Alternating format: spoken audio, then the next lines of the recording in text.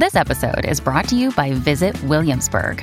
In Williamsburg, Virginia, there's never too much of a good thing. Whether you're a foodie, a golfer, a history buff, a shopaholic, an outdoor enthusiast, or a thrill seeker, you'll find what you came for here and more. So ask yourself, what is it you want? Discover Williamsburg and plan your trip at visitwilliamsburg.com. Inventing Anna and Tinder Swindler. Huge numbers on Netflix, doing very, very well. And they're also, some things break away from just Netflix or whatever streaming service and become sort of something that is taking over pop culture, be it social media or whatever the case may be. And both of these TV shows on Netflix have done that. They've sort of made the leap into the bigger discussion, Inventing Anna and Tinder Swindler. And they're both about con artists, I think.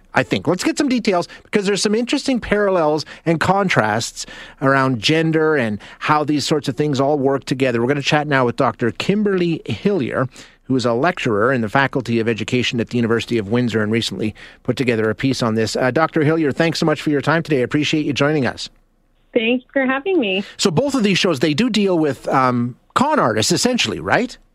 They do. Yes, they do. In Anna... Okay, just tell us the story of Inventing Anna. Give us a Coles Notes version of that one before we get to Tinder Swindler. Sure. So Inventing Anna tells the story of a real-life convicted con artist. She uses the name Anna Delvey, but her real name is Anna Sorokin. Yeah. And she sort of masquerades as this wealthy German heiress and defrauds multiple financial institutions and wealthy New Yorkers. And Tinder Swindler is a little more, I don't want to say familiar, but something we've probably heard of a lot more than a case like that. This is the old romance scam, right? Yes. Yes. So the Tinder Swindler is it's based on the story of Simon Leviev, whose real name is Shimon Hayat, and he swindles women he meets on Tinder. Okay. Now, when you take a look at these cases, not the shows themselves, but the cases, what can we learn in sort of how these kinds of cons are put together? There's a bit of a pattern to it, right? Yeah, there is. So I think that what fascinates us is that when we're watching these shows, we sort of assume that we would see these red flags. And so we're enthralled by their audacity, but also their ability to sort of bypass a person's ability to make, an accurate assessment of character. But what we fail to realize is that con artists, they really do have a very strong understanding of how people make certain decisions. And so these con artists, they rely on, the presentation of their wealth, their status, their power, and also connections to other people, so that, this presentation of their connections to others, we make an inaccurate judgment because we're basing it on what we see on the outside, how they present, right? And, they're able to sort of bypass our mental filtering of them, our mental heuristics of that person, because we're basing it on who they know, what, how they appear, the level of status they have, and also the power that they have. Now, tell me about the dark triad of psychology and how this fits into all this. I found this really interesting. Yeah, so the dark triad, it refers to three personality traits, so narcissism, psychopathy, and Machiavellianism.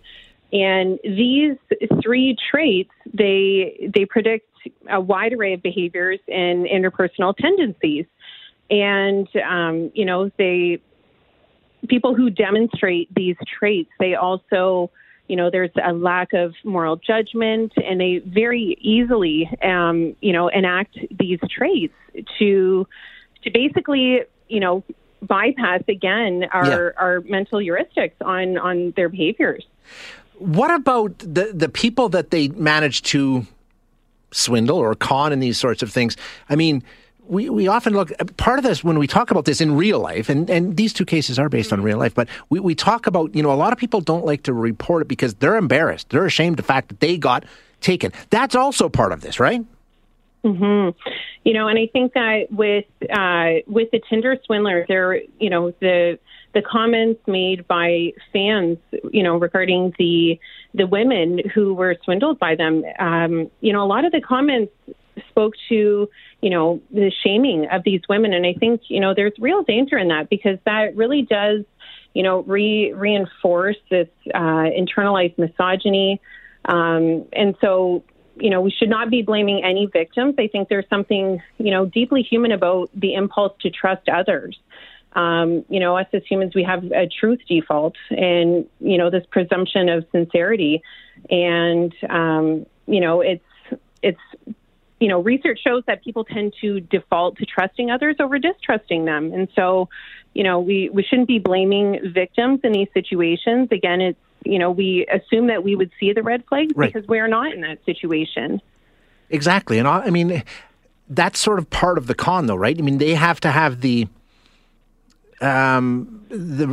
understanding that a lot of people won't want to admit the fact that they've been conned, and they have to exploit that. That's part of how this all works, right? And sort of playing to that emotion as well.